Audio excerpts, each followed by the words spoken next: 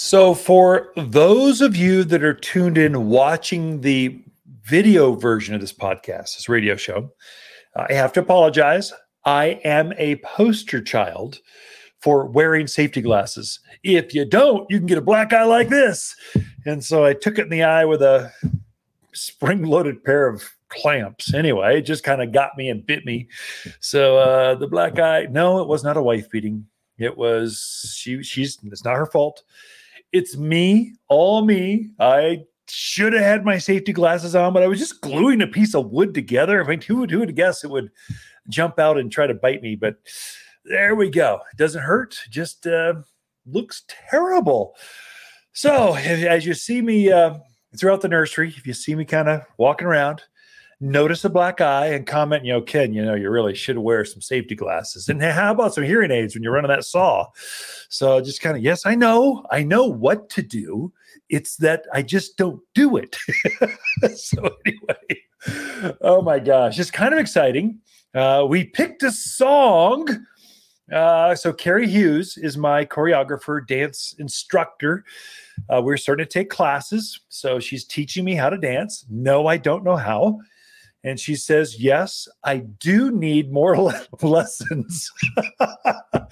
Oh, but we got our song picked out. That's good. So it's starting. So we took some great photos here at the Garden Center, just promotional stuff.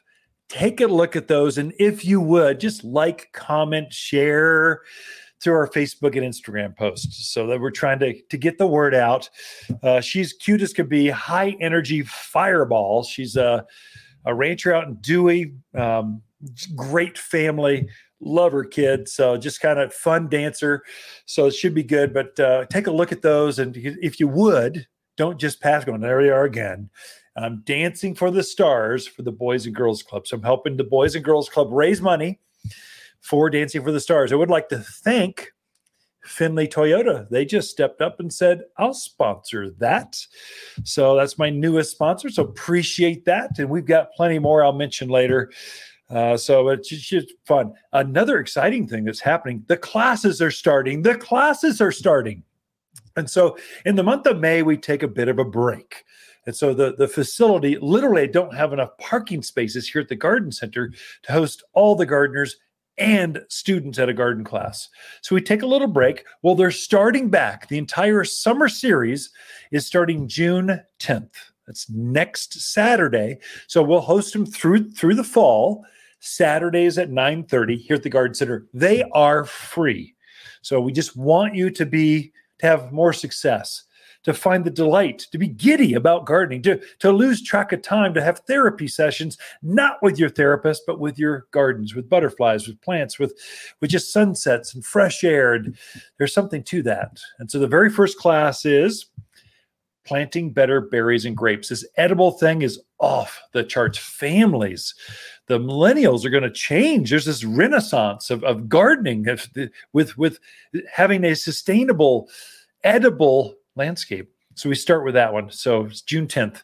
17th, perennials that thrive in the heat. So we're in the summer, and this is when perennials should be put in the ground.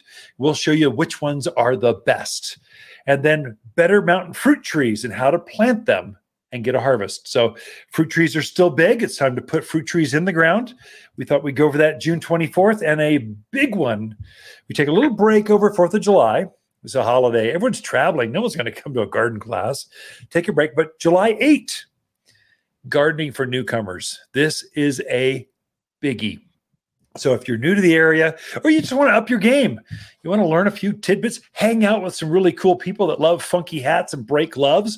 They're called gardeners. Come join us. That's gardening for newcomers. And the whole list keeps going on. Take a look at watersgardencenter.com. There's a big button on the front that says classes. Take a look. Ken and Lisa Lane, the Mountain Gardeners, were here throughout the week. We'd love talking to fans of the show.